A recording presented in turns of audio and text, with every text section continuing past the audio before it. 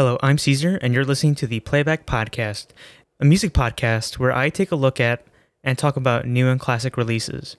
It's been a while since I last spoke to you, hasn't it? In fact, the reason why it's taken me some time to release this episode is because I didn't want to distract from what was happening right now in the world. I've been glued to Twitter watching footage from protests and keeping up with the news. It's insane. But don't forget, we're in this together. Black Lives Matter, and we're not going to stop until Black voices are heard and taken seriously. There's some serious problems with the criminal justice system in America, and we need to change that. Please, do what you can to help the cause, whether it's donations or signing petitions. We can't afford to be silent on this one, not until things change. I just wanted to get that message across before I started the show. I have a stacked show for you once again, no classic reviews or discussions, but I do have a lot of albums from Black artists to talk about. Support Black artists, by the way. That includes the new Moses Sumney, as I promised last week, Madani, Freddie Gibbs, and Run the Jewels. I'll also be talking about the new Lady Gaga and a project from the Brooklyn Post-Hardcore Quartet, Died. That's really hard to say. I actually recorded the Moses Sumney segment for this week before I got this new equipment. I don't know if you can hear the difference in audio quality now, but I am the proud owner of a Rodecaster Pro. And I am talking to you with this wonderful new Rode Pod mic. I'm very happy with this equipment. And you bet I'm going to be using the hell out of this now. Alright, I think I've gone on long enough. Let's get into the first album, Grey by Moses Sumney.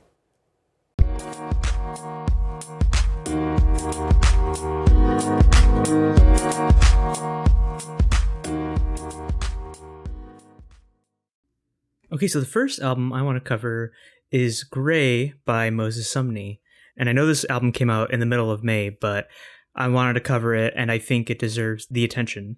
Grey was an interesting album because it combines elements of neo-soul and art pop, as well as a little bit of psychedelia. The themes touch on masculinity, romance, and the complexities of people. Now, Moses Sumney is not an artist that I've heard of until this year, especially since this album's making pretty big waves, but he released another album, Aromanticism, back in 2017, and I was pretty much impressed with this record right from the get-go that I might as well check that out after this. The record starts with Cut Me, which is a soul song at its core, but Moses adds in a bit of vocal manipulation, and suddenly it's a hybrid that mixes electronica and embraces experimentation. You know, it adds a bit of variety to the soul formula. We also get this on Conveyor, which isn't really a soul song or an R&B song. It's really an electronic song as we hear repetitive drums.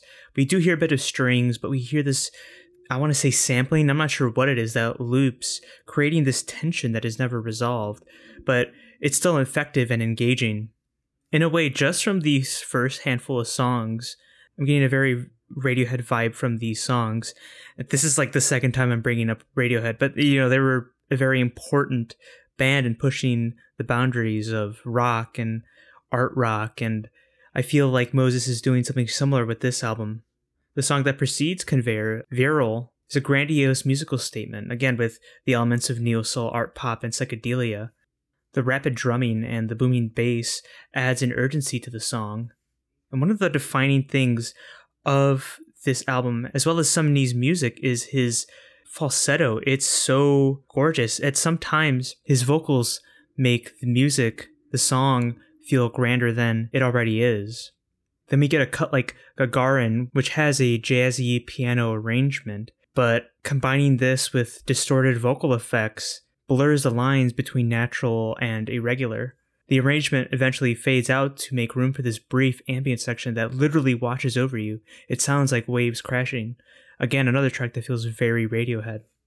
But this album is 2 discs long, and disc 1 encompasses a lot in such a short amount of time, and each track feels more complex than the last, whether it be this symphony of saxophones on Color, or the Latin strumming on Neither Nor, or the stripped back melody of just guitar, as well as some of these vocals on Polly.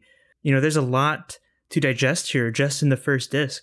But right away I noticed as the second disc started, there's more of a focus on Sumney and his vocals and his storytelling, and the instrumental arrangements take a back seat, like on Two Dogs. The woodwinds, really complement Sumney's vocals. They even play a similar melody at times, but they take a back seat to Sumney himself as it focuses again on the story he's telling and his voice. There were at times where I feel like I was a bit bored on the second disc, but again, if you're a person who would rather hear Sumney's vocals and focus on the story, then I think you would prefer disc 2 much more than disc 1. This all accumulates in the penultimate track, Bless Me, which has these guitars, bass, drums, vocals, harmonizing vocals, and strings. And it concludes the record in this very dreamy and celestial way. Sitting through a lot of those stripped back songs on disc 2 was kind of worth it, as Bless Me is this amazing conclusion to the entire record. Now, there are some downsides. I don't really like interludes, but a lot of the themes that somebody talks about are in these interludes, and they can't get interesting, but I don't know, I feel like they take up space. I feel like they're not there. Boxes is one. It comes after Conveyor, and it kind of concludes the song. It just feels like it should have been included into the song. And while I don't prefer the acoustic approach disc 2 takes, I still think it features the weakest song on the record, Keeps Me Alive.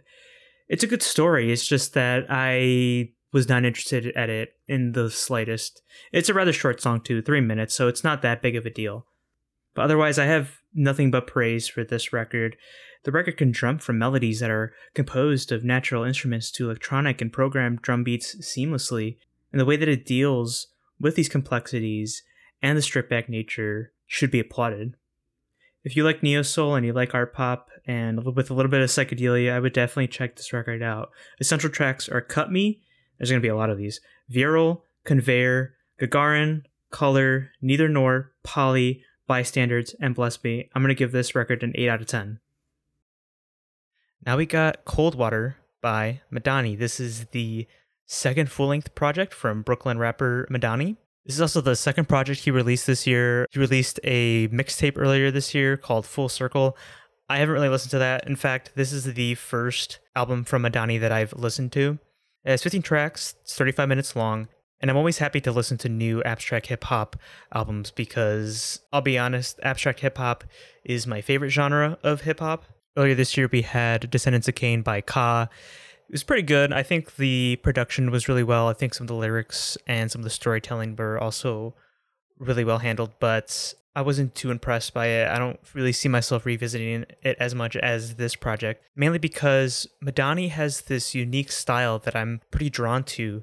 If you listen to the first tracks, he has this way of rapping that doesn't seem coordinated, and it's more or less a stream of consciousness.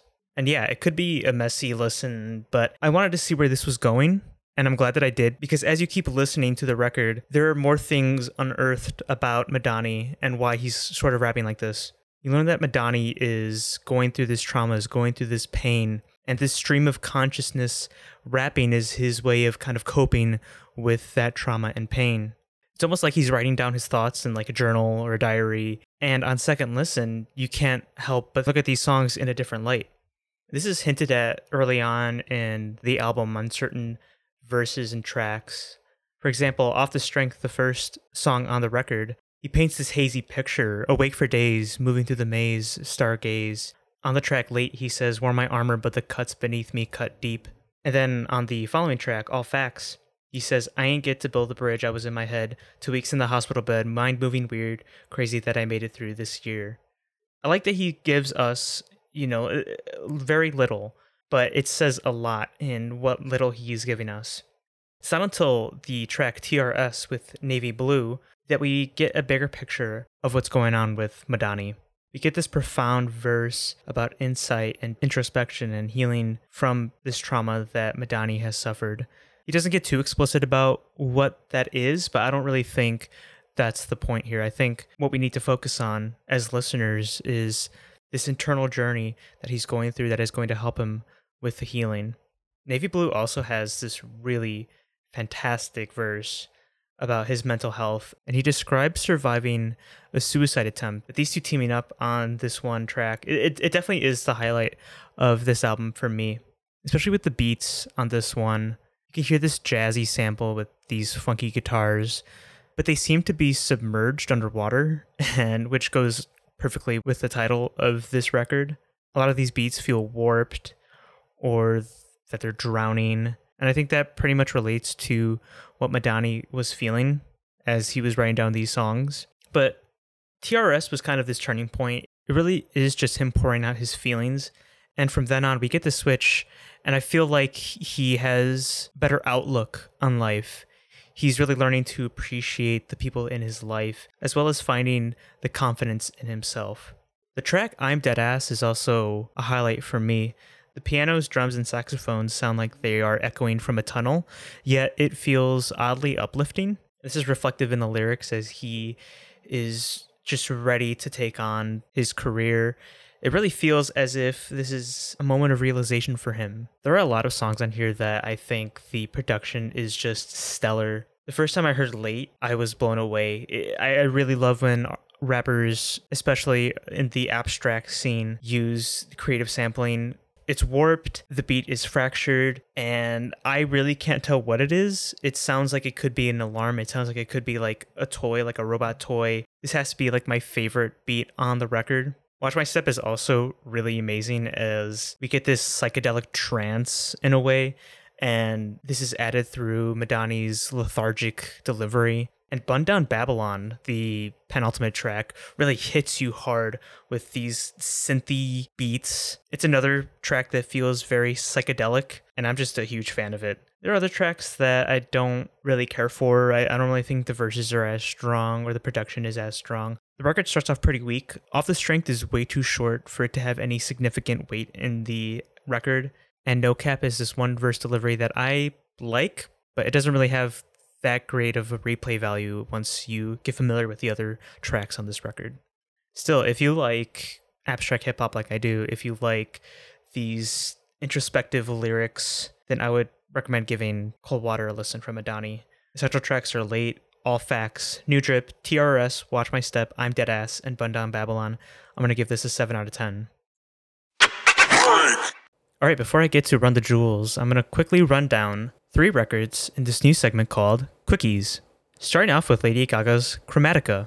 I'm not the biggest fan of Lady Gaga. I kind of liked her early work, like the singles that she put out, like Bad Romance, Paparazzi, but I never really kept track of her. And before this record released, I heard that she was going through this country phase with Joanne and the Star is Born soundtrack, so I didn't really think I was missing out. But this new record pretty much starts off well. I like Alice, I like Stupid Love. There's this Eurodance influence that she has throughout the record. And Eurodance is a genre that, I don't love, but whenever I listen to some Eurodance song, I always have fun. I remember listening to it back when I was younger, and it was a great blast from the past, especially on Alice. I love those pulsating synths and the throbbing beat drive, and I think Gaga's vocals are also just amazing on that record. Her voice can get pretty high, and I think Alice is the best example of her vocal prowess. Stupid Love is also pretty good. I don't really have any qualms with that. It goes back to those like early Gaga singles that got her popular in the first place, as well as Replay. I thought Replay not only had great replay value, but it was so catchy that it's still stuck in my head. It's still a great song. But after Stupid Love is when the Eurodance influence kind of just falters. Again, part of the reason why I really don't have this affinity for Eurodance is because it gets very dry really fast. And so having a whole album consisted of these Eurodance beats, I just couldn't stand it. So, if you're a fan of Lady Gaga, sure, give it a listen. But for me, I didn't really see the value in Chromatica. Also, the orchestral interludes didn't really have any weight on the record, so I just didn't get why they were there. Alfredo by Freddie Gibbs and The Alchemist. I haven't enjoyed all of Freddie Gibbs' work, but by far the collaborations with Madlib are some of the best hip-hop records of the past decade. And speaking of which, it's been almost a year since Bandana was released, and I didn't really expect to hear from Freddie this quickly. But this time he's teamed up with producer The Alchemist, who has his own spin on sampling, and by that I mean he adds this psychedelic twist to them. One of my favorite cuts on the record, God is Perfect, ends with this minute of psychedelic beauty where Freddie's vocals are kind of twisted and the guitars you can hear in the distance, and there's like this atmospheric ambiance that just really got my attention on the first listen. The production was also really great on Look at Me, which includes a sample from a song by The Moments of the same name. It's hazy and mellow, kind of sounds like a vaporwave song, which is probably why I liked it on first listen. The problem with this record lies with Freddie, actually. I love his rapping. His flows are on point as usual, but some of the verses on here just don't really resonate with me as much. His best verse appears on Scotty Beam as he comments on racial profiling and racial bias in the criminal justice system in America. His line, "The revolution is the genocide. Yeah, my execution might be televised," refers to a number of deaths of black people at the hands of police officers caught on camera. You know, it hits very hard, especially now. And he has another verse later on in the record where he talks about having to sell drugs to afford to play live shows. He even talks about supplying the dealer who sold cocaine to his late uncle who passed away from a cocaine overdose. And verses like that remind me why Freddie is so talked about, why he's so popular, why I love him. But we also get verses where he boasts about being on top of his drug dealing game, which, I mean, in the same record where he talks about his uncle who overdosed from cocaine, you know, that was pretty nice, Freddie. and he boasts about the stuff he can afford now because of how rich he is. And it's stuff like that that just really turns me off to that kind of hip hop song. You know, talking about, you know, Madani, I really like the personal or the introspective or a narrative song rather than a song that just boasts about how much money an artist makes or how much they spend, how much, you know, they could get the new Lamborghini because, you know, they're so rich. But, you know, it's a very hit or miss project. Gibbs can be great on one track and he can not be great on the other. Meanwhile, The Alchemist pretty much shines throughout the entire record. If anything, I'm glad that this record turned me on to The Alchemist because I had never heard of him before this record. But it's definitely not Freddie's best. Last but not least, I gotta talk about Died. Oh my god, I love 90s post-hardcore. Bands like Fugazi, At the Drive-In, Drive Like Jehu, Unwound. I still listen to that music to this day. You know, it sucks that that genre kind of died when it did. Especially, and replaced by shitty bands like Flying in Reverse and A Day to Remember. I just can't stand the post-hardcore label now. But if you want some of that old post-hardcore, just tension building, aggressiveness, dissonant chords, complex arrangements, please listen to Less Life by Died. Yeah, I do hear a bit of Fugazi, I do hear a bit of Unwound in their music, but I think what makes this album really stand out is that they are able to harness their own sound in this record. I think that's in part because they spent 2 EPs trying to hone in on their own sound. And yes, I'm aware of the Slint comparisons from their first EP. Died is a track that sounds very Good Morning Captain because of the spoken word passages, because of the way it builds up and releases tension. But I think if you're going to compare this band to one post-hardcore act from the 90s, you're gonna be disappointed. I think you should go into this record with a fresh pair of ears, ready to listen to what Died has to offer, because some of these tracks are really good.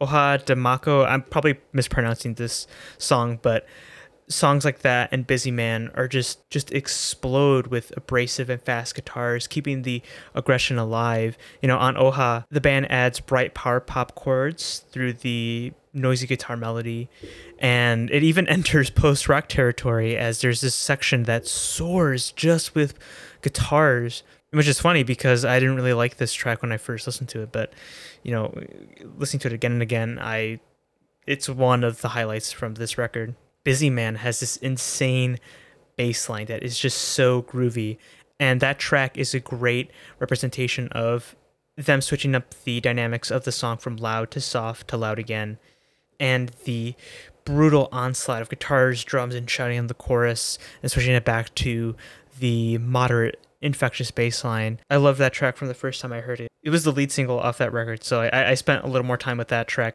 But yeah, like I said, if you love post-hardcore from the 90s, definitely give Less Life by Died a listen. This is probably a contender for one of my favorite albums of the year. Just beautiful record. Chef kiss.